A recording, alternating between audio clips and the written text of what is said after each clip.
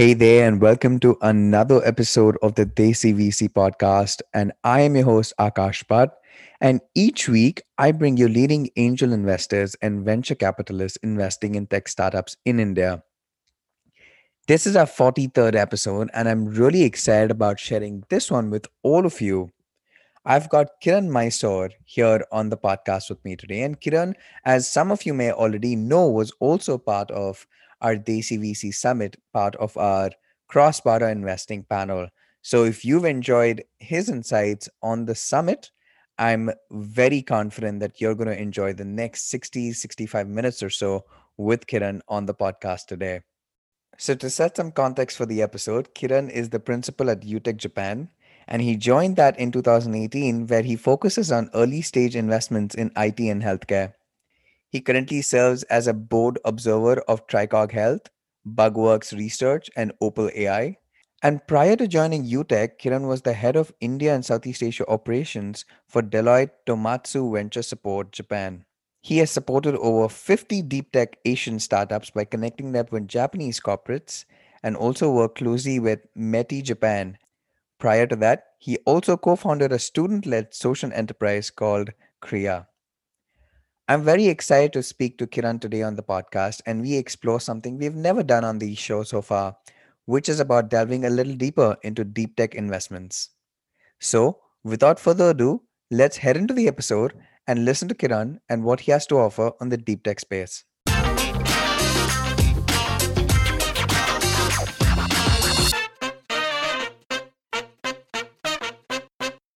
Hi, Kiran. Welcome to the show. I'm particularly excited about our conversation today because in January, you really lit up one of our panels on cross border investments, and a lot of people enjoyed your take on it. And I'm very, very keen to pick it up from there where we left off. So, and on that note, welcome to the Desi VC podcast. No, thank you very much, Akash. I think thanks for the opportunity. Very impressed with what you are doing with the summit as well as podcast and your contribution to the broader ecosystem. Very kind of you to say that, Kiran. I want to kick things off with a very simple question.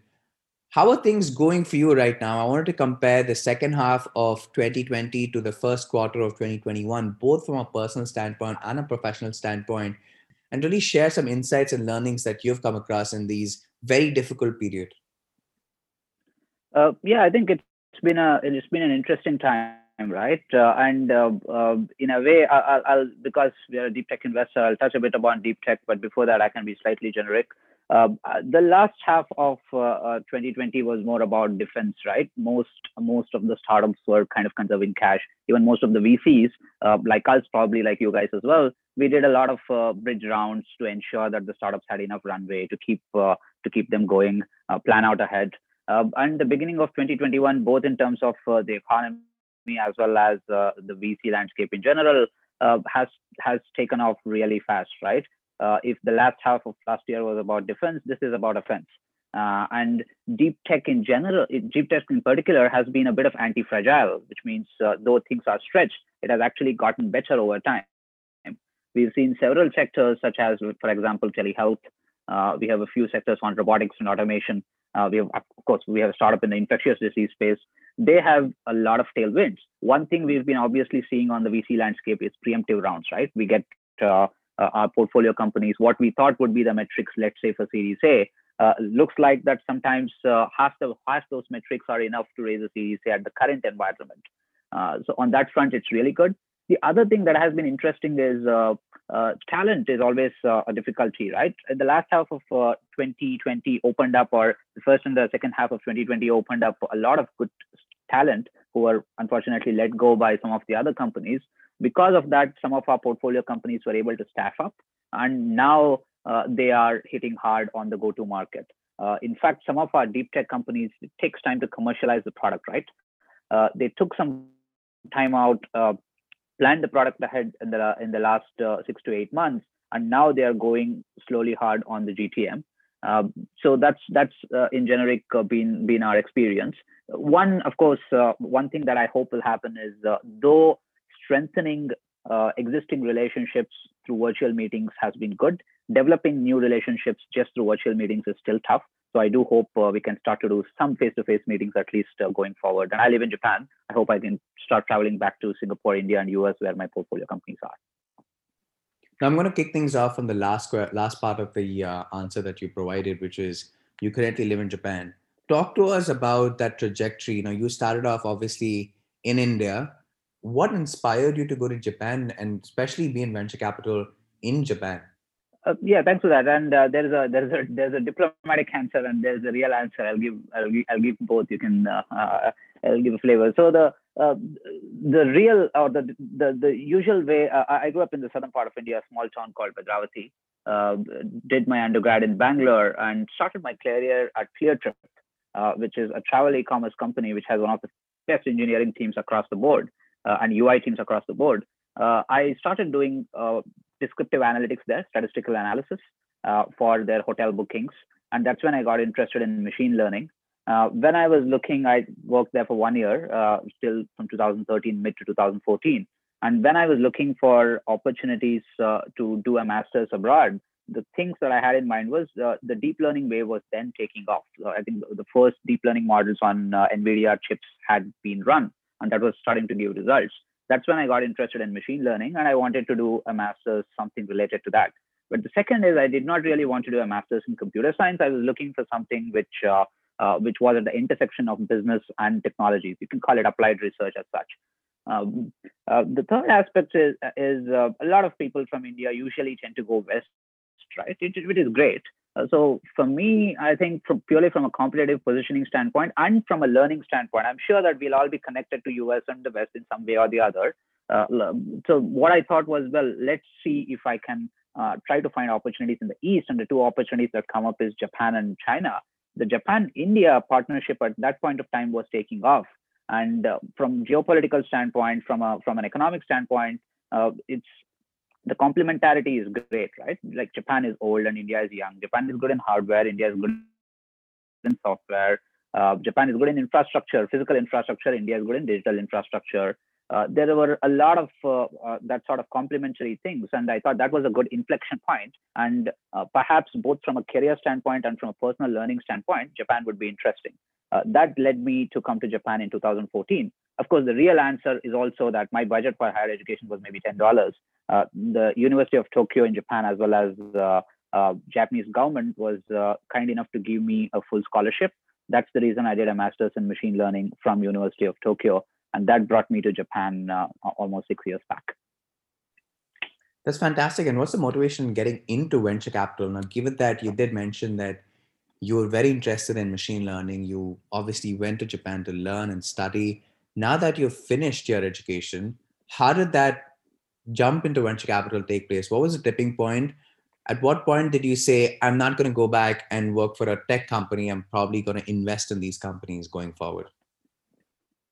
Yeah, probably I'll tackle that from both professional and personal standpoint. First, from a professional standpoint, while I was in University of Tokyo, I was in 2014 till 2016. Apart from publishing papers on deep learning or recurrent neural networks, which my research was, I also started a social enterprise focused on upskilling poor urban youth in India.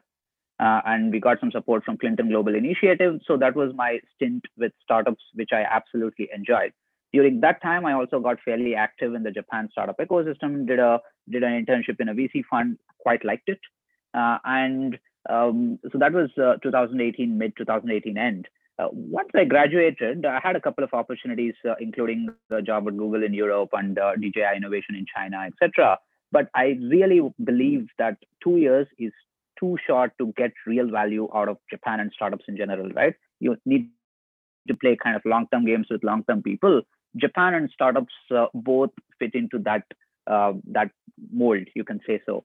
That's the reason I thought, okay, let me give myself more time for both. And I ended up taking a job for about 1.5 years at Deloitte Japan's Open Innovation Division, where I was helping startups in India and Southeast Asia connect with Japanese corporations. I also undertook a lot of projects by Ministry of Economy, Trade and Industry, which is Japan's government, to help international startups expand to Japan. That is one way I developed a deep network of startups, especially deep tech companies in India and Southeast Asia.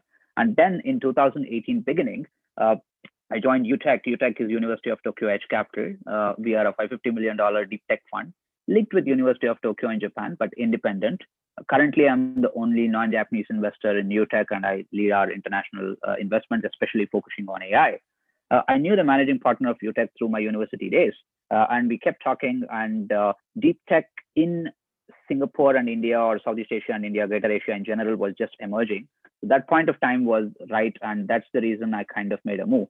From a personal standpoint, the internet has democratized information, right?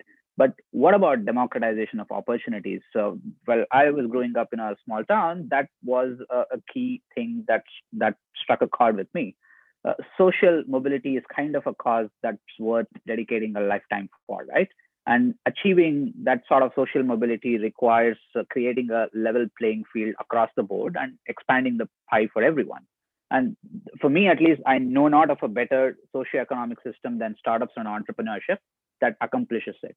So right now, I find a lot of pleasure in helping entrepreneurs use technology solve amazing problems. They are, of course, the kings and queens, but helping them to do that is a very fulfilling job. So both from a personal standpoint and from a career standpoint, that made sense. It's been a fantastic journey for you, Kiran, and from where you started and what you're currently doing, and the interest levels and all of that kind of aligning in a way where you're today sitting at this very beautiful vantage point where you can both look at companies, make an impact by advising them, and that's kind of one of the things that you do very actively with some of the portfolio companies that you work with. And you and I have had this discussion in the past as well, wherein especially in deep tech, you can't pay, you need patience, you need to understand products, you need to understand how the founders are thinking, and more than anything else, it's patience. It's a very long waiting game. VC itself is a very long waiting game, but it becomes extra. It goes in the extra mile, especially when you're investing in deep tech. And you really need patient investors who understand all of these things while you're investing in this particular sector. Now, that creates a very good segue into deep tech. And one thing that we haven't touched upon in this podcast at all is the sector that we're going to discuss today. If I were to ask you a very simple question, and if you could define it to some of our listeners who have been hearing this word, who have been hearing this buzzword for the last couple of years, people have been hearing deep tech all over, but nobody really seems to understand deep tech, right? And that's the biggest problem that people face Yeah. within deep tech. When you listen to somebody, each one has their own definition, and rightly so, because when you think about Yeah. deep tech, a lot of people start thinking about biosciences and robotics. But when you think about deep tech, people think anything that's associated with R&D that doesn't really have any Mm. application right now kind of classifies under deep tech, and they're all right in their own way. How do you personally define deep tech? And if you could do a deep tech 101 for our listeners who are listening to this term for the first time, it would be fantastic. Yeah, I think it's a fascinating field to be, right. And of course, the usage of the word deep tech, maybe if you look at Google Trends, it's probably skyrocketed in the last few years at least, though it's been around for a fairly long time. I think in general, when we look at deep tech companies, what we think is any startup where IP or technology can be a key differentiator. Obviously, technology is never the only differentiator, but having a core technology as the key differentiator that gives you at least a head start over someone else who might be doing similar things, and that technology which can be defensible either to patents, either through a trade secret or whatever else it is. That's the way we think about deep tech. One model that I kind of like to envision is what is called a pastures quadrant. People or listening to this podcast can look it up. Let me try to unpack that. Let's say on the x-axis you have a consideration for use. That is like, well, it is not so useful, and it is definitely useful. And on the y-axis, let's say you have that quest for fundamental understanding or scientific rigor. Uh, on the lower end, you can say is well, the use is minimum, and the scientific rigor is also minimum, which is fine. On the bottom right, you have very useful one, but the quest for scientific rigor is still minimum. Then that is applied research. Edison historically was a master at this, right? And most of the entrepreneurship has been focusing on applied research as such. So the use is a lot, but the scientific rigor is more of application or kind of like commercializing the scientific innovation that has already happened. On the left top, what you have is basic research, and basic research is as you rightly mentioned, the scientific innovation is high, but the applicability or the usage is fairly low. And Niels Bohr actually did that really well. So he is kind of one of the masters of basic research, right? And there are several others as well. Tesla probably is also in that segment. On the top right, up and to the top, what you have is what we call use-inspired basic research, which means it is still technology is still a question. It's not a solved problem where either the entrepreneurs or scientific innovators do come up with a fundamental innovation that is new and novel in certain way, but it is also inspired by use, which means to say that that innovation is very much in tune with the problem that a potential customer may be facing, which means it's not like a scientist is pursuing a research for the as an end of its own, which is basic research. It's not that they're just commercializing an innovation into a field, which is applied research, but this is more like use-inspired basic research, where there is an element of innovation and there is an element of customer use. So when we look for deep tech startups, what we look for is this Pasteur's quadrant, which is up and to the right, where Louis Pasteur was kind of like is the hallmark of this, if that makes sense. Oh, it definitely does. And you kind of broke it down really well. And if possible, I'm also going to provide a chart in the episode notes that people can really follow what Kiran just mentioned here. Now, going and playing in the sport quadrant is also very difficult, right? It's not that easy and it's not as simple as you described it to be. Because one thing, if we have seen, is that scientific entrepreneurs are undercapitalized relative to the market and relative to their own potential. And we have seen that happen. And more than anything else, this is also because of the deficit that's on the VC side. And Yeah. unfortunately, VCs also suffer from network biases. And given that most VCs today are operators who don't really come from a scientific background themselves, they haven't been in the research side. Not a lot of people have been. If you just do a 30,000 feet view and you are able to dissect the venture capital industry all over the world, most 95% of them are VCs who have been operators in their lives and they don't come from research backgrounds. Now, when that sort of a bias exists in the ecosystem, how do you invest in these sectors? How can you even take a bet? Not to say that those who have been operators might not be able to understand, but you do require some special bit of understanding here.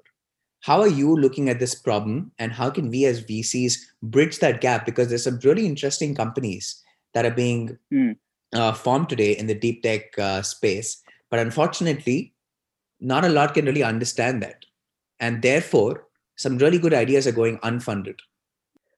Yeah, I think your point is right. My personal belief, I think it is a myth that a deep tech VC should come from a scientific background, right? Of course, like if you look at the UTEC team, of course there are people with PhDs in life sciences or semiconductors. I have a background in machine learning, but there are also generalists who either come from consulting or related backgrounds who are doing just fine. I think what is very important from a VC standpoint is having that intellectual curiosity and rigor to do the due diligence, right? I can provide like maybe a framework that I use kind of internally in order to assess or evaluate deep tech companies. And that could be useful for the listeners as such, right? When we look at deep tech companies, and by the way, technology by itself, as I mentioned, what it can give is kind of a head start for you to do it. Even if you're a deep tech startup, obviously you still got to focus on GTM and all that. And so the way when we look at deep tech startups, evaluating the risk or dividing or breaking up the company into several risk metrics is quite useful. There are a couple of risks, like such as team risk and market risk, which are generic to most companies, right? Whether you're deep tech or not, there is definitely the team risk. What are the gaps that you need to fill? And there is the market risk. Will the market be big enough?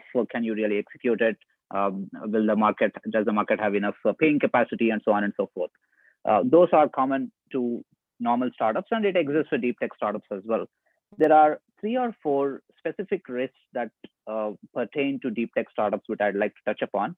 First is the technology risk itself, right? Will the technology work? And that is where we spend a lot of time trying to do due diligence. Some of the times, some of our team members ourselves could be experts in it. So we try to read the research papers, understand, and try to see, is it really the state of the art? Is it really defensible? If so, why is it? Why can't it be replicated by someone else? But the second thing we do is, this is where UTEC's academic networks really helps. Because we are University of Tokyo Edge Capital, though we are independent, we have good connections with several universities. We talk to several experts and researchers and try to understand what is fact and what is opinion, right? Even though we may not be experts in a certain deep tech field as VCs, by talking to experts, we can kind of try to piece out, okay, these are the facts of the technology that this startup has, and these are the opinions or the forward-looking statements. And that kind of helps us to kind of due diligence whether the technology has any merit, which is specific to a deep tech startup, right? After technology kind of risk, what we try to do is try to see the product risk. Even though the technology is good, it rarely happens that you hash a product and the customers will just come and like take it, right? So how can this technology be productized into a repeatable or scalable product? That is the other aspect of the risk that we try to assess. And then there are specific risks, two other risks that are more prominent for deep tech startups. One is obviously the regulatory risk, which is for certain type of deep tech startups, especially for fintech and for life sciences startups as well. One thing that we try to see is, even before getting such a regulatory approval, can the startup put their product out in the market and get some initial feedback? Is that possible? And the last type of risk is obviously the funding risk, because funding for deep tech startups is low. We always kind of look for what are the metrics required for possible next round of financing? How can we form a syndicate with other venture investors? Are there perhaps sometimes, usually when they go to, we predominantly do pre-series A, series A kind of investing and seed as well. So when they go to series A, series B, several of the corporate VCs are more open perhaps to funding deep tech startups than traditional venture capitalists. So how do we have enough network with them to bring them on board? So apart from the team and market risk, we also try to evaluate on the axis of technology, product, funding, and regulatory risk. These are some very interesting points that you brought up, especially on the framework side. Now, even if you take a look at some of the market risks, their pre-product validation, a lot of false positives, feature price demand, all of these things kind of keep coming up, right, when we have conversations. And for me, it's usually the founder risk and the fact that it takes a lot of time to bring these products to life. When you are looking at these companies, or when you speak to the founders for the first time, what are you personally looking for when that first conversation with the founder happens? Because typically when you speak to a company, you know there's traction, you know there's some sort of product market fit, you kind of analyze, you understand the sector a little bit. But sometimes within deep tech, because the sectors to themselves might be very new, very niche, it's very difficult to really know if it's a hot sector or not until it's a couple of years into the future. And you touched on a very good point there as well. And you said it's a myth that a lot of founders within deep tech need to come from scientific backgrounds or hold PhDs. You can also be an operator. You can also be a generalist who's kind of gone on and built these companies. How do you personally look for it? And what are some of the things that need to stand out for you initially for you to even bring these conversations to the next level? Yeah, I think on that point before, I think the way I think about the role of a deep tech VC is at least, especially once we invest. I'll come to what we look for before we invest, but once we invest, helping the technical focused CEO in order to transition into a well-rounded CEO, that's been one of the biggest pleasures that we have, right? That is where we place a lot of emphasis on. And several of the times in the early stage investing, the way we think of ourselves as deep tech VCs is a project manager or a program manager, right? There is a funding element, there is an IP element. Can we as VCs help the team put together all those into a well-rounded project or a program? So several of the times I feel when I'm helping my portfolio companies, I'm sort of a technology project manager.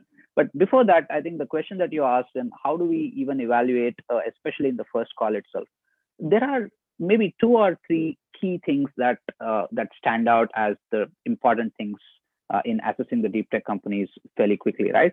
The first one is obviously on the team. there are three things maybe in the team that I at least look for. One is, does anyone on the team have deep domain expertise? And it does not necessarily mean a PhD. Sometimes it does, but do they have they do they have some key insights that they have due to by immersing themselves in a certain domain, either in terms of the amount of time or perhaps in the depth of the work that they have done? So does somebody have domain expertise? Second is, can anybody in the team have an understanding of sales to an extent? It's a co-founding team in general, right? It's okay if it is not there, but is at least the entrepreneur open to thinking about it? Because probably in our experience, the single most defining feature of a successful deep tech startup is those deep tech startups that have done technology development slash product development and customer development hand in hand, not waiting, not going it in a sequential way that, hey, we'll build this technology and then we'll turn it out into a product, and then we'll talk to customers, and then we'll productize. But the startups that have done it parallelly, doing product development hand in hand with customer development, at least is the founder or are the founders already doing it, or are they at least open to that? Doing sales, doing customer development, and doesn't. I don't mean that hiring VP of sales on the first day, obviously, but are they open to themselves talking to customers and factoring that feedback into product development? That is second thing that we look for in the team, either the ability to sell or openness to the ability to sell. The third thing is just the dedication and tenacity and passion, right? Deep tech startups, invariably, there'll be a lot of crests and troughs. In the times of troughs, if the entrepreneur and the VCs ourselves, if we don't have enough conviction, if we are not driven, it's almost impossible to go through that phase, right? It's very easy to give up, and you have a lot of reasons, you have 100 reasons to give up, and probably the only reason to not give up is your passion. So that is something that we look for as well. So just to summarize that, ability to sell, deep domain expertise, and that kind of passion towards deep technology and the problem they're solving, that is something that we look for on the team side. And on the technology side, there are many things, right? There's go-to-market, there's technology, there's product. The one framework that has been helpful for us to evaluate is what my colleague Nori, who is a partner at UTEC, who I work with often, what he calls the pain technology fit. That means to say that, is the customer pain well defined? Second, is the technology, does the technology work? And third, is this the right technology to solve this particular problem? It's not product market fit, because product market fit comes a bit later. By product market fit, I think most people, what they mean is product go-to-market fit, right? But deep tech startups have to start one layer before, which is the pain technology fit. Does the customer pain map to the technology that you have? Does your technology work? Is the customer pain well defined? And is your technology the right solution to this problem? So those are the two things: the pain technology fit and the robustness of the team. Those are the two things that kind of help us evaluate deep tech companies in the initial conversations. Kiran, that's very well put, especially the last part where you talk about pain technology fit. And nobody before has ever defined and put it in those words. And I think that's a very good way to understand how deep tech startups need to be evaluated. Thanks for sharing the framework as well. It's really important to understand what these teams really bring to the table and how you can capture them at the early stages. Now, have you come across a company, a deep tech company that's achieved product market fit? Because again, I want to go back to some of the biases, right? And in my opinion, some of the biases that exist in deep tech companies is that there's a sci-fi bias.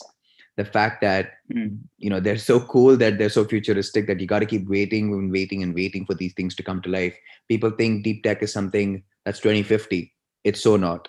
Second is like the ugly duckling sort of bias that people have, where people feel that great technology like this often gets packaged way back in some dodgy looking boxes, and it's usually like just ugly looking, and therefore people are not really interested because it's not sexy, right? It's not something that you go around and keep talking about and customers get to know very easily, because it's not a B2C, it's sometimes a B2B sort of a model as well.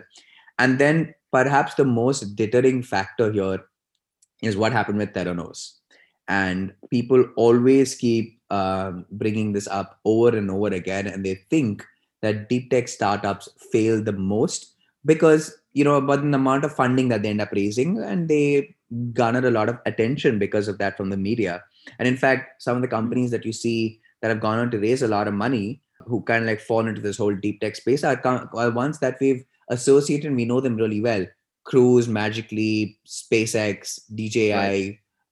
Then you have Ninebot, Carbon, Zoom, Neuro, Yep. Zoox, all of them. Some of them have gone on to get acquired. Some of them have gone on to do really, Hmm. really well. And some of them obviously have had very public failures. Hmm. Now, when all of Yeah. this is kind of happening around you, how does that whole product market fit into this context? Because when do you feel a deep tech company achieves a PMF compared to another company which perhaps is not in a deep tech space, a technical? Let's perhaps take an example of an enterprise SaaS company or a B2C startup. That's a good question. When has a deep tech company achieved product market fit, right? On often on in investing, one thing that, because we are some most of the times we are taking the technology risk as such, we try to see that it is also not that a startup is building a new technology and they are entering a new market, because then the risk becomes multiplied, right? They have to, if it is a product or a technology that has to is catering to a completely new market and they have to educate that market as well, then the problem becomes like double, right? It's exponentially difficult. Uh, so most of the times we try to look for companies where if the technology works, we know that the market is there. Of course, we go wrong a lot on this. For example, let's say a biotech company. I have a company called Bugworks that is developing a new class of antibiotics for drug-resistant infections. We know that if they are able to bring the drug to the market, that the market is there for the taking, right? It's less that they have to innovate on the market front as well. They still have to execute. So that is something that we try to look for. And in achieving the product market fit, the probably one of the more important factors is, can they break down their technology into different steps, and go about it in a phased approach? And is there a way for them to get, or what we call the fastest, least expensive way to the market initially, at least, and then move from there? I'm not talking about lean principles as such, and or not even move fast and break things, because you can't really do that in healthcare. For example, if you try to move fast and break things, it can probably have wrong implications on people's lives. Uh, so at least if they are able to break down their R&D into several phases, and they can find a way in a fastest, least expensive way to the market, to start getting customer feedback. Even if there is no revenue initially, that's fine. Revenue metrics are very difficult to use, for the startups as a own, and even for us as well. That's the reason we try to have strong investment hypothesis before investing. But can they have that fastest, least expensive way to market, so that the founder or the key founders can start thinking less about the technology, and also are spending more time on talking to their customers and go to market? That is one place wherein we kind of feel that, okay, if that startup has actually successfully got that product in a market, into the market in some way, there is still probably a lot of R&D pending, which is fine.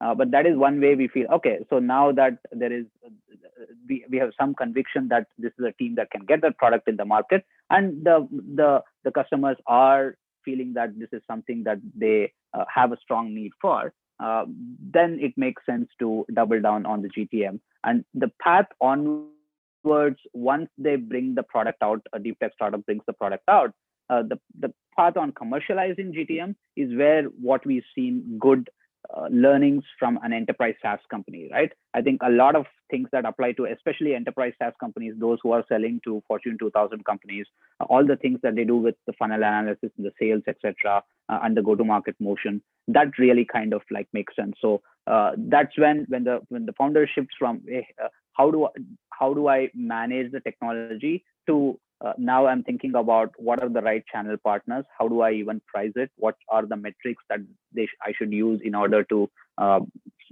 commercialize the product. When the founders start thinking about that, that is when we feel that, well, the company has some sense of kind of product market fit, if that makes sense.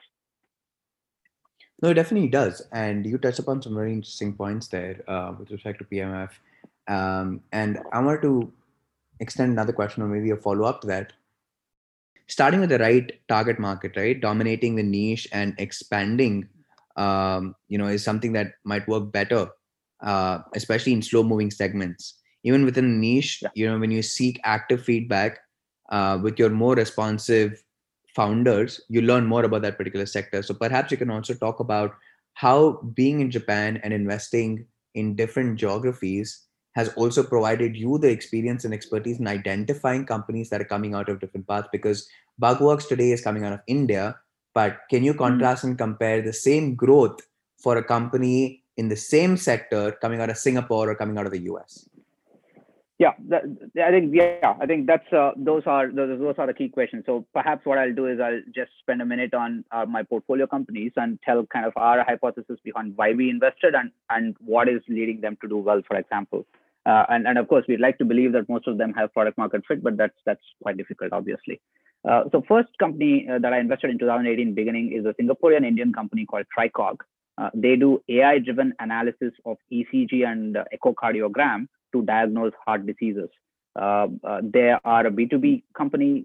Their clients are mostly hospitals, diagnostic chains, and clinics. Started initially, India was a large market, but now about perhaps you can say 40% of their revenue comes from Southeast Asia and Africa. And Tricog has just crossed 5 million patients in 12 countries. When we invested, they were at more like about 3 years back, they were more about like 500,000 patients. What worked really well for Tricog is the lack of regulation in developing country itself was hugely useful.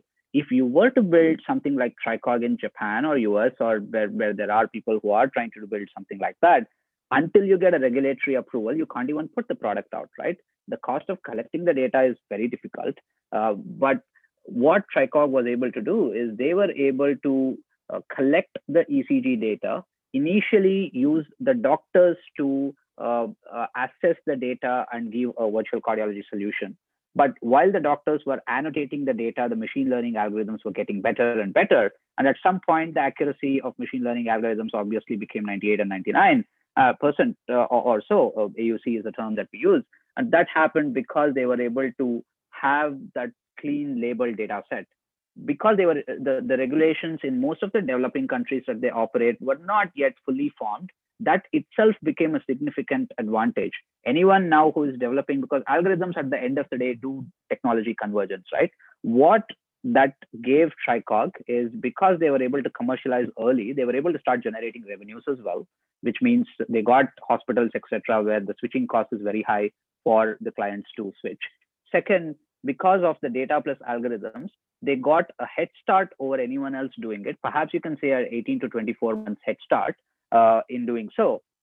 During that time, they could build all the competitive moats around the company through the go-to market by partnerships with medical device makers. Could be partnerships with, they have partnerships with AstraZeneca now to commercialize. They could move into different products. So that technology, kind of what you call the head start of 18 to 24 months, that gave them a good time to build other GTMs around it. So building out of a developing country itself was an advantage. Collect the data in a developing country, and now they can commercialize anywhere. For us, coming from Japan, it was interesting because all the Japanese medical device makers, one, they have very low footprint in most emerging economies of Asia and Africa. And second, most of them have a single kind of revenue stream or a device sales revenue stream. What they don't have is a recurring revenue stream. Because of that, we were able to facilitate Tricog with partnerships with medical device makers from Japan, either sales and distribution partnerships, so on and so forth, which could be useful. So the hardware of the medical device makers in Japan and the software of Tricog was a good combination. That is the reason we saw it's kind of an India plus Japan solving for the world, right? That theme was very interesting for us, and that's the reason we invested in Tricog. The second company, Bugworks, that you spoke about, is in a way, it's really interesting. The key technology innovation of Bugworks in structural biology, actually, the foundational work related to it was done by a professor in Japan called Dr. Murakami. And when we were looking to invest in Bugworks, and when we are looking to invest in any company, what we think of is, can the company plus UTEC together, is there anything else we can do to enhance the value together? It's not just what the company does by itself. Here is where we were able to foster a research collaboration between Bugworks and Dr. Murakami, which can be useful to solve a global problem. So this is an R&D partnership that we have, which was really useful. Third, I have a portfolio company in Singapore and New York called Opal AI, which builds AI-driven solutions for hedging and trading commodities. For them, our value proposition was really simple. Commodities is an industry, or our investment hypothesis was very simple. Commodities is an industry that is less digitized compared to stocks, etc.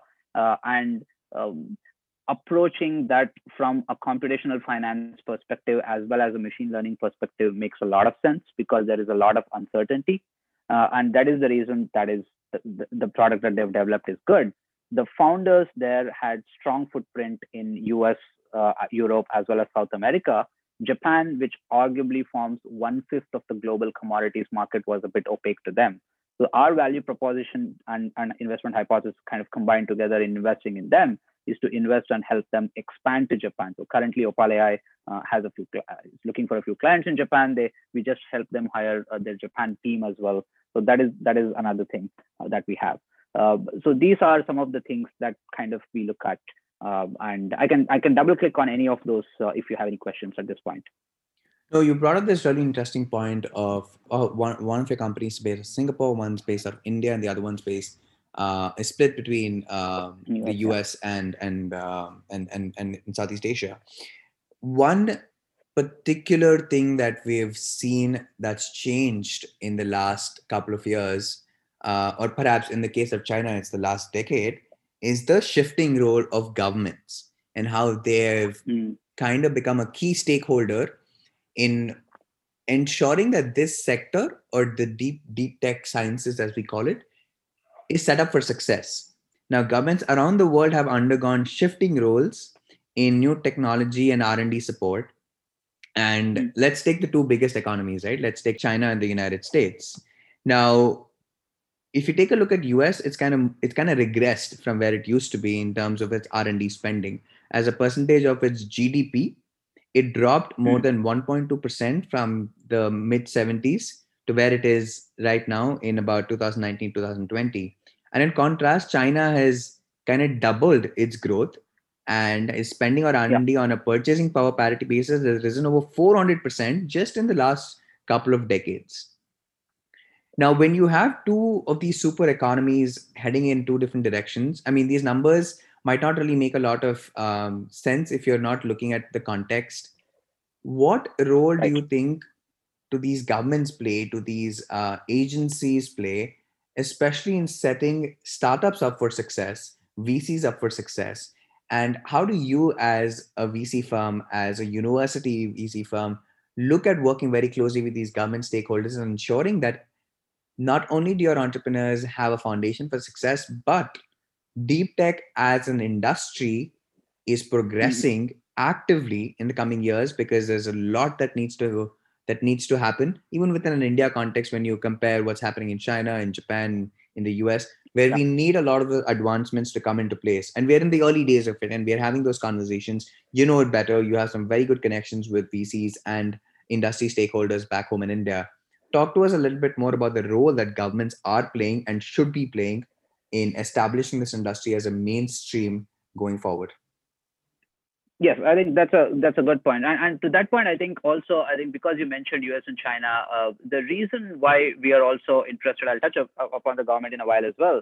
The reason we are also interested in, let's say, Southeast Asia and India in general as the emergence of deep tech is both of these economies have very interesting perspective.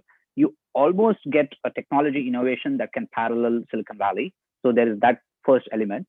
On the second element, it's not like Israel, where the local market is so small that you can't do anything. You have to be global from day one. So the local market is big enough for these entrepreneurs to commercialize their product and generate or make the product robust enough before they expand globally, which will they have to. That's the second element. Third element is the cost is still a fairly developing country cost structure. And fourth, unlike, let's say, Japanese companies who do really well, several of the deep tech companies in India and Southeast Asia are also globally focused. By investing in deep tech companies in India and Southeast Asia, what we can get is elements of all these four together, kind of like Silicon Valley level innovation, developing country cost structure, a B2B market that can potentially be large enough and their home, but also globally focused. I think these elements of these four unique, probably only India and Southeast Asia has those elements currently. And that is the reason we are bullish about it. And now coming to the role of the government, right? There are a couple of things in which the government can really help. One place where we've been facing a lot of emphasis, especially when we talk to universities in India as well as in Singapore and Southeast Asia, is how do you cleanly commercialize or let the academic entrepreneurs spin off companies from universities? Is there, Japan does it well, Israel does it really well. Is there a way to ensure and standardize the process where a technology licensing office of a university, for example, with the help of the government, of course, if they are nationalized universities, can you allow a researcher who is interested in becoming an entrepreneur to cleanly take out the IP and gain an exclusive license for it? And do it in a standardized, quick process, because that is fundamental, right? If you do that per unit dollar invested for us as venture capital, it will have a lot of, maybe venture capital has the ultimate leverage in terms of the value created per unit dollar invested. If you look at all asset classes, right? Uh, in that way, can the universities, or especially the nationalized universities, let the clean licensing or out licensing of the IP to the startups? That is something that we are focusing on, and standardizing that process across the board. It is good for universities as well, because having that, like for example, Stanford had a small percentage of equity in Google, I think, which really helped the university become self-sustaining, right? Not just depend upon grants and other things for the operation, or milking students for the operations, so to speak. So that is something where government can play a strong role in commercializing the IP. And second is, obviously, I think a couple of things. BIRAC in India has done really well. Non-dilutive capital, there is always a value of funding, right? Initially for the project to take off, and then probably once the startup has secured some amount of seed funding before they raise a Series A. These are the two valleys of gaps that exist in the funding, especially in the early stage of a deep tech company. In getting the product from lab to market, non-dilutive grants can be very, very helpful, so that the entrepreneurs can at least show some metrics before raising seed funding, or some sense of technology development before seed funding. That is where I think governments can play a strong role. BIRAC in India, and a couple of government associated bodies in Singapore. Japan has J Startup by Ministry of Economy, etc. They have done some good job in doing that. So the importance of non-dilutive capital in the early stage is in the very early stage, even though it may be a couple of $100,000. That is very useful as well. And third, I think on the policy making itself, pushing towards, I think Japan is doing well on certain things. For example, because Ministry of Economy Japan oversees several industries, they've been pushing a lot of industries towards digital transformation, and which essentially is saying, hey, also look at using products of startups or collaborating some startups. There is some sense of comfort that government can provide in ensuring that digital transformation happens well, which pushes the economy forward.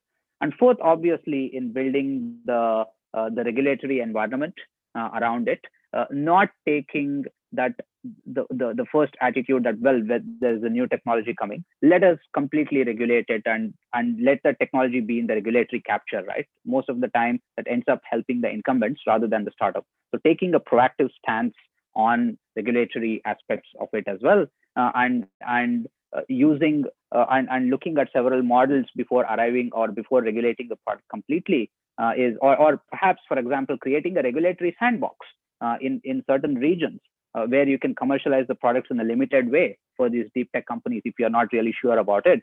That is some role that the government can play. And obviously in ensuring an exit environment, and I'm sure we'll talk about it later. So these are some of the few things that we try to work with the government on. No, I like that. And it takes an ecosystem to build an ecosystem, right? From R&D to industrialization to commercialization. Deep tech today encompasses a broad ecosystem that includes a variety of participants, each of who have to play an active role, especially more so in the smaller ecosystems that is organized around particular field of research, technology, or industry. I mean, deep tech technologies also can affect entire value or supply chains, and therefore require more thorough analysis from their stakeholders, especially from stakeholder interdependencies and value creation models in order to determine how they align with goals, strategies, and more importantly, KPIs. And newcomers can often, That's right. kind of like find themselves in these unfamiliar territories if none of these are defined. And Yeah. therefore, you need to involve more types of players from more diverse sources in both public and private sectors. And that, I think, is a very key characteristics of deep tech, which is unique from other sectors, in my opinion, because of the involvement of both public and private sectors for the future success of the industry itself, and each of which has its own needs and set priorities to make their own contributions. Yeah, that interdisciplinary nature of it is very helpful, and that is exactly the reason at the beginning of it I said that, like, well, it's a myth that the VCs and the entrepreneurs involved in the deep tech are just PhDs. That's a myth. Of course, there are a lot of PhDs who are Agreed. doing significant contribution, but bringing this things from diverse fields, where we rarely help the startup that we invest on the technology side, but there's a lot we do on team building, which is great. We have a HR function, and where we help our companies recruit key engineers, as well as probably their first go-to-market hire, where we place a lot of emphasis on. And in second, where we place a lot of emphasis on is obviously market development, helping those deep tech companies, even if they don't have a full product yet, talk to the customers and get that feedback and see how they react to it. Because often most of our deep tech companies are B2B, and unlike B2C, a B2B buyer is a very rational buyer, right? The ROI, whether it is increasing their revenue, the economic value to customer, the EVC needs to be very clear. That is something that we help our companies a lot as well. And third is, I cannot stress this enough, the importance of financial planning and analysis for deep tech startups is probably compounded even more than a normal startup, because they have no revenues to deal with. In that sense, management of cash flow becomes really, really important. And that is where we try to or place a lot of emphasis and help those companies as well. Is there how do you structure your funding rounds? Can you do a bridge round, or it's always should we? And that is something that we take as well. If we think a startup needs $1 million at the seed stage to get to, let's say, a certain landmark to raise that next round, we probably invest $1.5 million, because we know that it often can take longer and several things can go wrong. And we kind of let the entrepreneurs also think heavily about financial planning and analysis, which could be very useful, and the cash flow management becomes very important for a deep tech company in particular. No, I completely agree with it. I mean, deep tech ecosystems are highly dynamic, and you need these players to play an integral role. And you mentioned the role of VCs. I mean, for example, providing funding, but often, just helping in creating those corporate relationships and partnerships, and helping with go-to-market strategies go a long way. And likewise, corporate partners provide a lot of funding and a host of other necessities, not least of which is access to market and potential customers. And universities, you mentioned this as well, are very important research partners and facilitators frequently who play a role in helping these early stage deep tech companies, one, Yeah. look for talent, and two, more importantly, just help them experiment as much as possible. That actually And brings me to a very interesting point which hasn't been touched upon.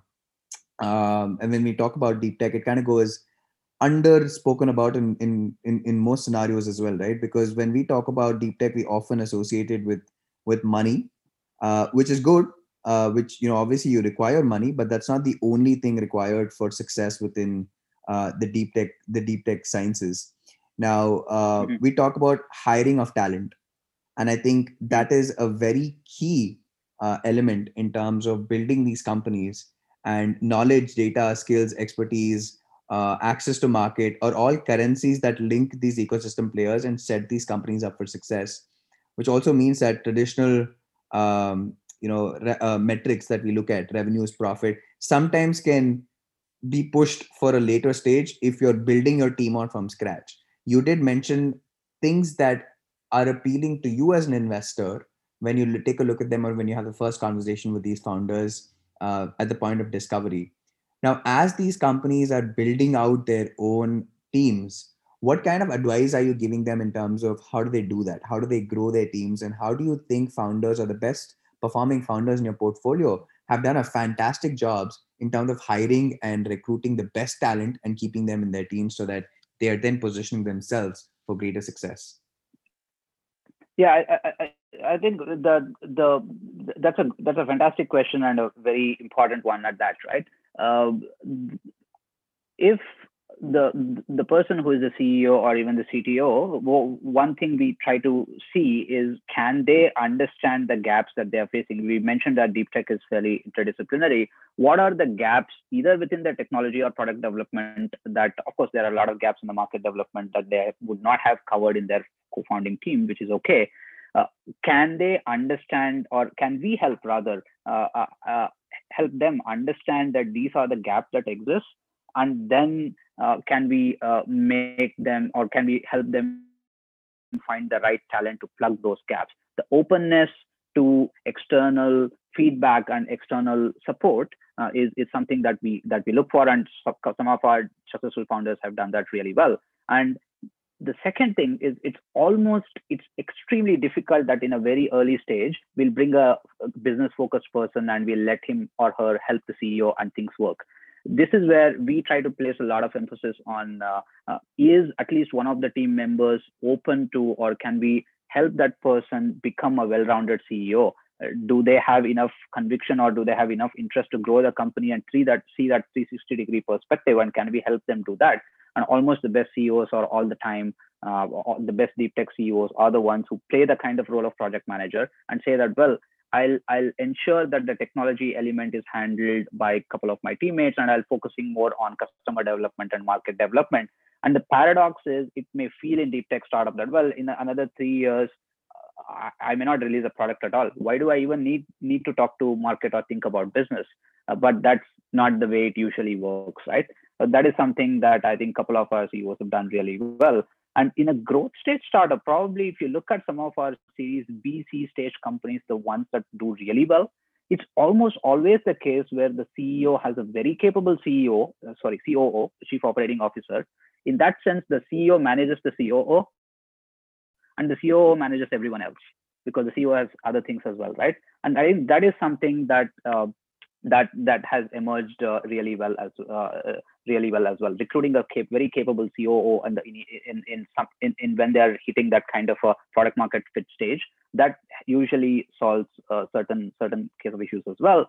And most of the times, I think in hiring their first go to market hire, I think a lot of we've seen a lot of deep tech startups and startups in general going for a very experienced person who has a strong network in that field, which is fine, which is okay. But on most of the successful startups that we've seen, it's usually the first go-to-market hire is actually someone who is okay experienced, who has some network, but who actually has enough tenacity and enough hustle to go through it. And also, because the first go-to-market hire, he's not just going to put the product in front of the customer and the customer is going to buy, right? The most important role of a first go-to-market hire is he or she should be able to understand the product, how the customers are using the product, and convey that need back to the product development team. Usually in the initial stages, the CEO himself or herself is the product manager or go-to-market person doing that. But the first go-to-market, choosing that first go-to-market hire who has some entrepreneurial instinct, who understand the product. Often these are the people who are engineer turned business people. I think the role of the technical sales or engineering sales is emerging significant. So we often think hiring those sort of people is more useful than somebody with just a network, somebody who can contribute to the product as well. Those are some of the things that we've seen working out really well for our portfolio companies in building the team itself. These are great points, and I'm sure a lot of founders who might end up listening to this podcast, building in the deep tech spaces, would take a lot of cues from that. And I think you were about to say something. Yeah, Go and ahead. one point, if I may, sorry, yeah, one point we may mention is also there's this computer science algorithm. We need to think. I usually think in terms of mental models. So there's a tactic called exploration versus exploitation. So how much do you explore? How wide do you go? How do you accumulate knowledge? And then once you find a sense of it, you limit the search space and start applying that knowledge to a specific problem.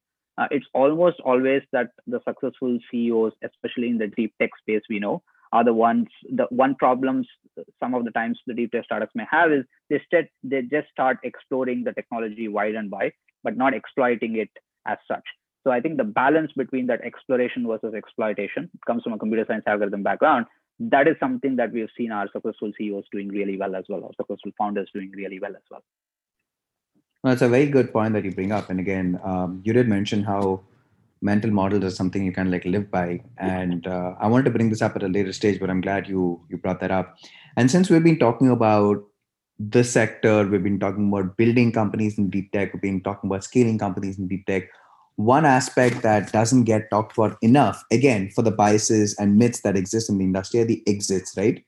Now, Yeah. technically, we have seen exits in the deep tech space. We've talked about it previously. We spoke about, Zoox. We spoke about DJI, Cruise, SpaceX. We saw all of these companies that have gone on to do extremely, extremely well. Perhaps, and we've also seen the other side where companies have not done well. But let's focus more on the exits here. Let's more talk about how VCs can expect to make money back. Yep. What's your current stance on that? How are you looking at it from an exit standpoint? How do you talk to your founders, in fact, sometimes when they're thinking about building their companies, and perhaps some of these companies can get bought out at the early stage as well, as we have seen in the past? It is possible because some of the technologies that they're working on might be fantastic, or sometimes they might just own IP, and a lot of these companies just will get bought for the IP that they hold. And there are bigger companies who Yep. are working on specific things. Just very confidentially also speaking, without taking the name of the company, we ended up speaking to this really futuristic company a couple of years ago, and they were building something in the AR Hmm. lenses space, and they were approached by Google and Apple for some acquisitions simply because of the number of patents that they owned. They had close Yeah. to about 395 patents themselves, and these are some integral patents that both of these companies needed to go out and build whatever Google Glass or whatever Apple was coming out with or is coming out with. Now that becomes a potential way for these companies to make exits, and it's not just the business sometimes. So talk Yeah. to us about a little bit from that perspective. Where can the exits happen? How can the exits happen? And what are we seeing in terms of SPACs as well? Because they are being hot and very important for deep tech. They will be important for deep tech going forward as well. If you can maybe touch upon a little bit of all of those 3 points, it'd be great for our audience to understand where can Yeah. VCs really see some return on their investment here. Yeah, I think a couple of years back, that sort of like Google's acquisition of DeepMind is a ultimate example of it, where they priced it in terms of okay, per PhD, how much am I going to pay for the acquisition? I think that was what it was done, and which, but that trend seemed to have died down, right? I think that we hire stunts. That trend seemed to have at least vanished for the time being. Let me talk a bit about Japan. So, for example, UTEC till now, we've invested in over 110 companies, and we've luckily, thanks to the works of my colleagues, we've been fairly successful. We've had 13 IPOs and 12 M&As, including 4 unicorn IPOs on both Tokyo Stock Exchange as well as Nasdaq.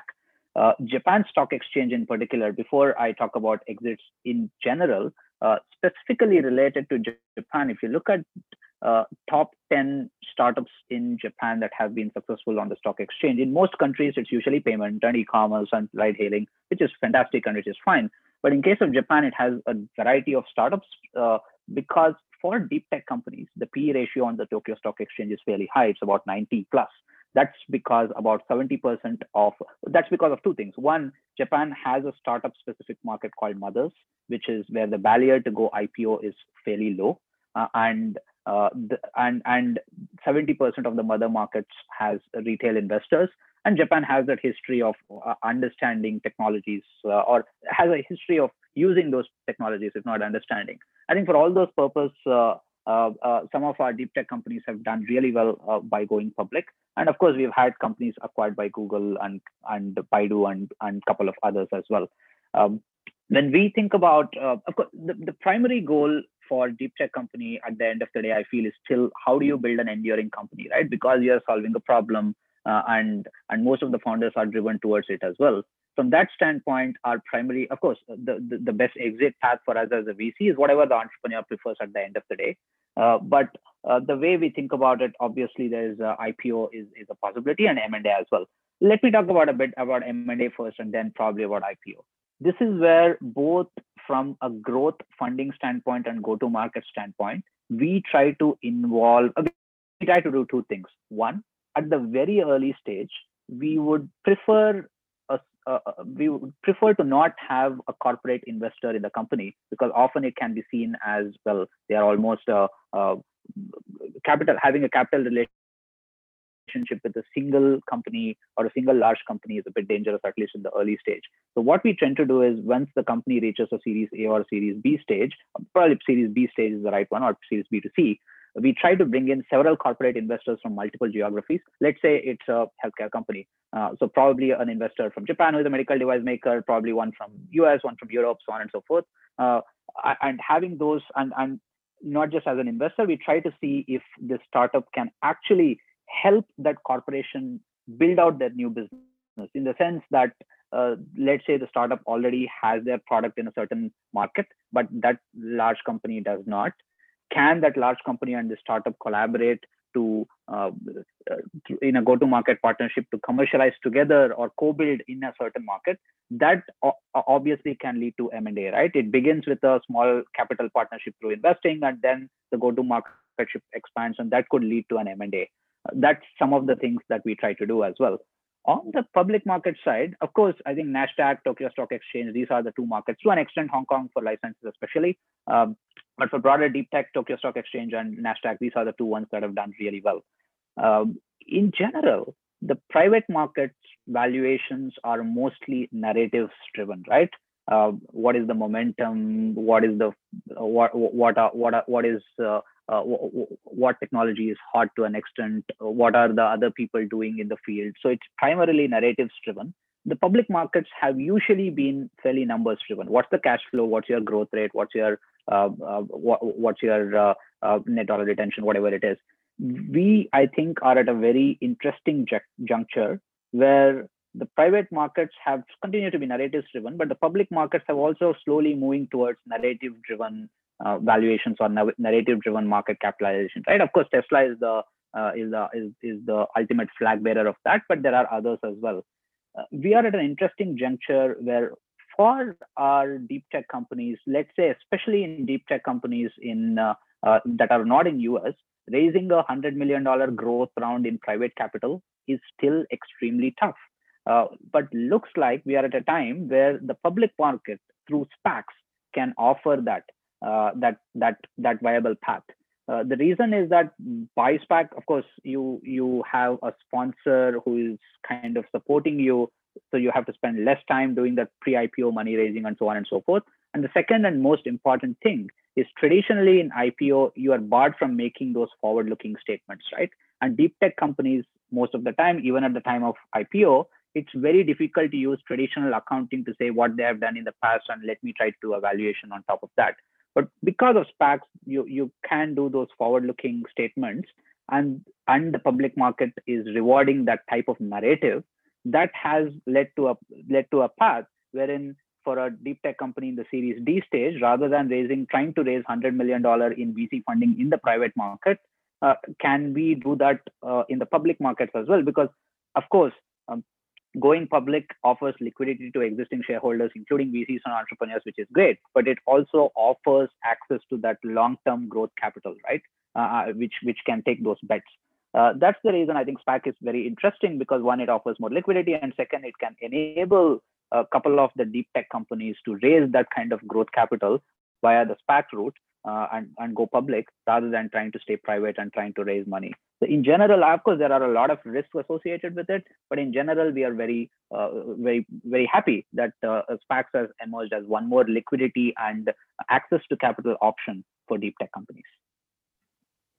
I like how you summed it up. I mean, we're the only way an industry will end up getting more investments is if it ends up giving exits to its investors. Now, I wanted to learn a little bit more about how you address it from your portfolio perspective. Like, when you are speaking to your companies, or when you speak to your co-investors within the firm, how are you guys thinking about your own portfolio companies and the exits that they are perhaps going to embark upon in the few years? Or maybe some of them just go and build successful companies and maybe list themselves on stock markets. How do those conversations pan out to you internally? One, when you are investing in the early days, do you do an exit analysis? Because perhaps it's a good thing and a bad thing to do. Sometimes you're drawing comparables with things that don't really even match up. Or two, midway through the life cycle of the startup, say it's going to go on raise series A, B, C, and you perhaps have a chance to get a secondary exit. Do you analyze and see if this is the right time for you to make an exit, or do you like maybe sit back and be like, you know what, we're happy to play the long waiting game? Yeah, I think in general, of course, we are a 10-year fund, so we take a we take a long-term view of it. But we absolutely do exit analysis in the beginning itself, even though the startup is really early, and there is a strong reason why we do that. The When we do that sort of exit analysis at the early stage, um, though the numbers themselves may not mean, because it's really difficult. I don't think anyone expects that if you're saying that, well, this company will get bought out at $1 billion and we own 10% and we'll get $100 million. The numbers itself mean very little, but the process that comes up to it, when we do that sort of exit analysis, then it comes up that, okay, we are saying that the company will generate $10 million of revenue by 2024. That means to say that, well, they have to commercialize their product in 2023. Can they really do it? So doing that kind of exit analysis brings up what are the metrics or what are the milestones that the company needs to hit, right? And that helps us a lot. There is a reason. The reason we do that sort of exit analysis in the beginning is we can come up with those sort of milestones. Okay, we are assuming that this company, it's a life sciences company. We are assuming that if it goes public in 2025 at X million potential valuation or market cap, that means they should have completed phase 3 trial of the drug. Let's assess the company now. Is it realistic? Can they do it, or what do they need to do in order to do it? If this company has to generate $50 million of revenue, they should have expanded well beyond their initial market, let's say, which is Singapore. They should have expanded to US. Can they really do it? So doing that exit analysis helps in two things. One, setting up the internal metrics within the fund to know that, hey, what are the things that a startup like this needs to do? Second, it also helps us align with the founders as well. Once we say that, of course, it's not that the conversation that we have in the early stage founders is, hey, you are shooting for $1 billion valuation. But when we have internal discussion within the fund, the metrics that we come up, then we can show them to the entrepreneurs and say, hey, do you think it is realistic? Let us discuss about how do we go about it. And that sets a good long-term blueprint for us to work together as well, right? Having things aligned, having a plan is important for the same reason, because the process of planning itself is very useful. Of course, when the things go, it's like strong opinions weakly held, right? You have that strong hypothesis, you have the strong sense of milestones. How you reach them is different, and you can change it with new data coming in.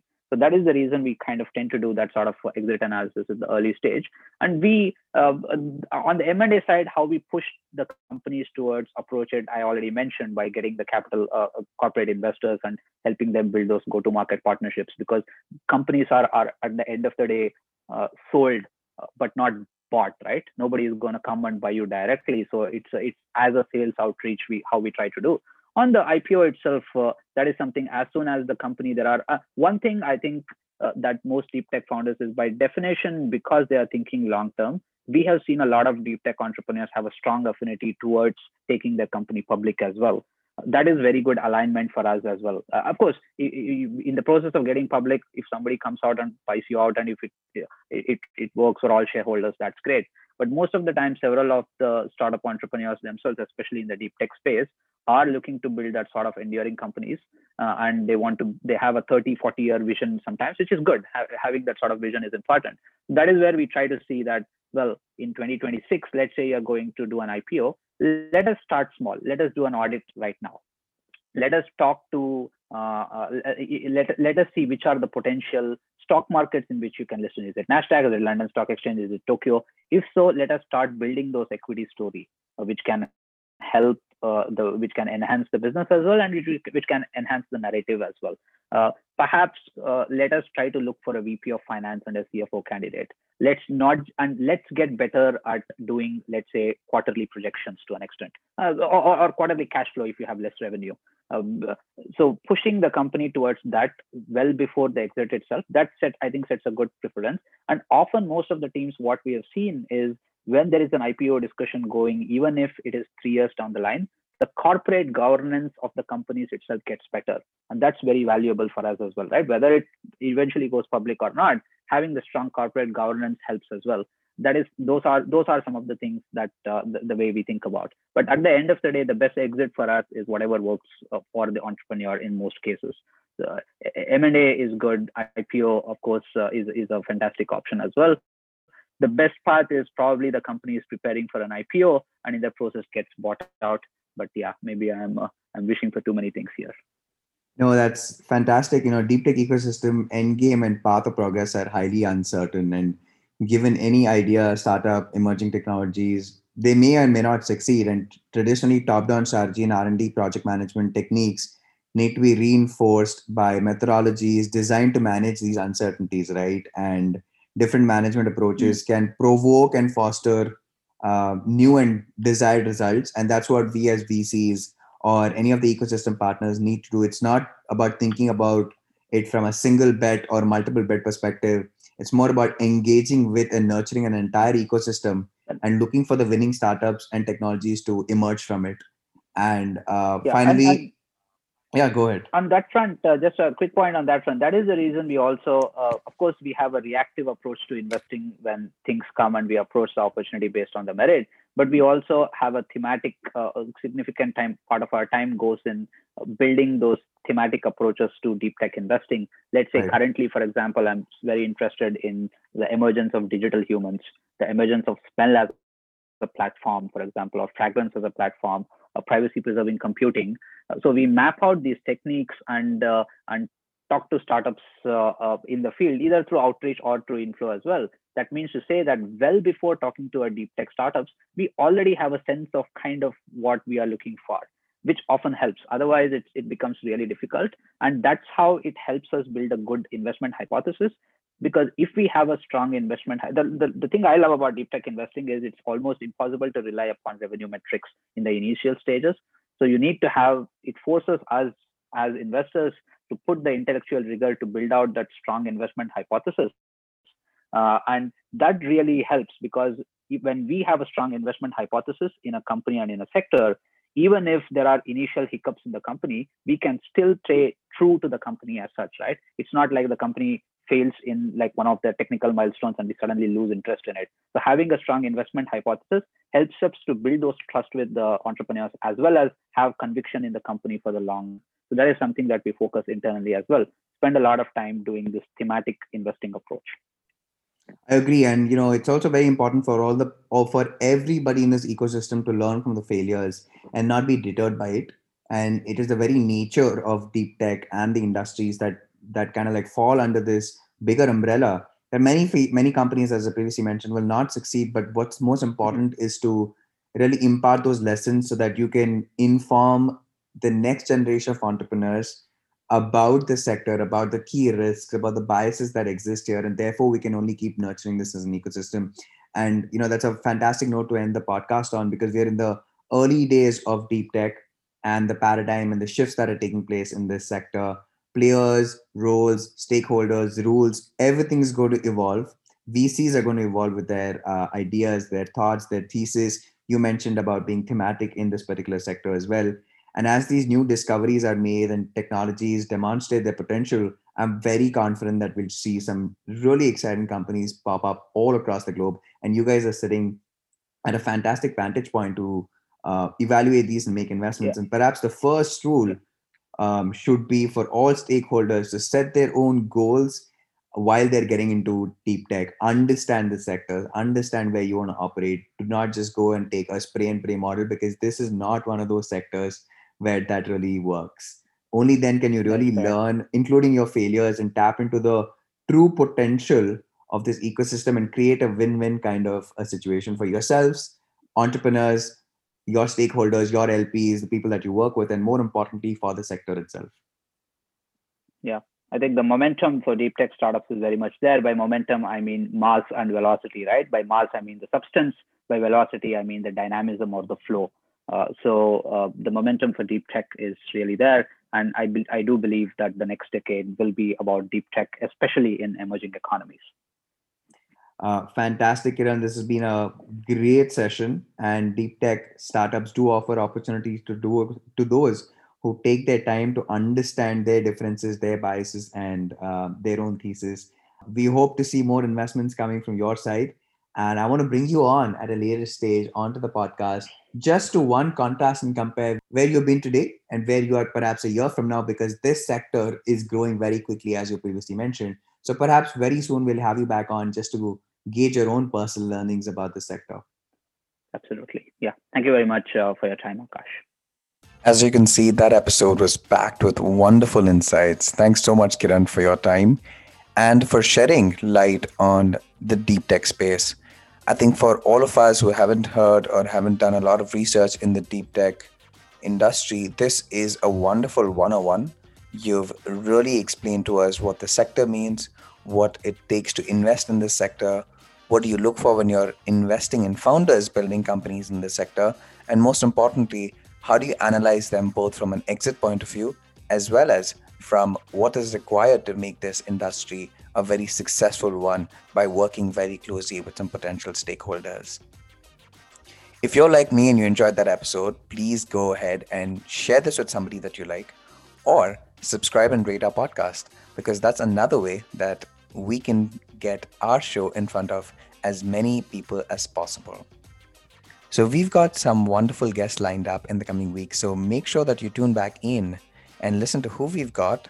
And most importantly, what else can you learn about some new sectors up and coming within the Indian tech and VC ecosystem?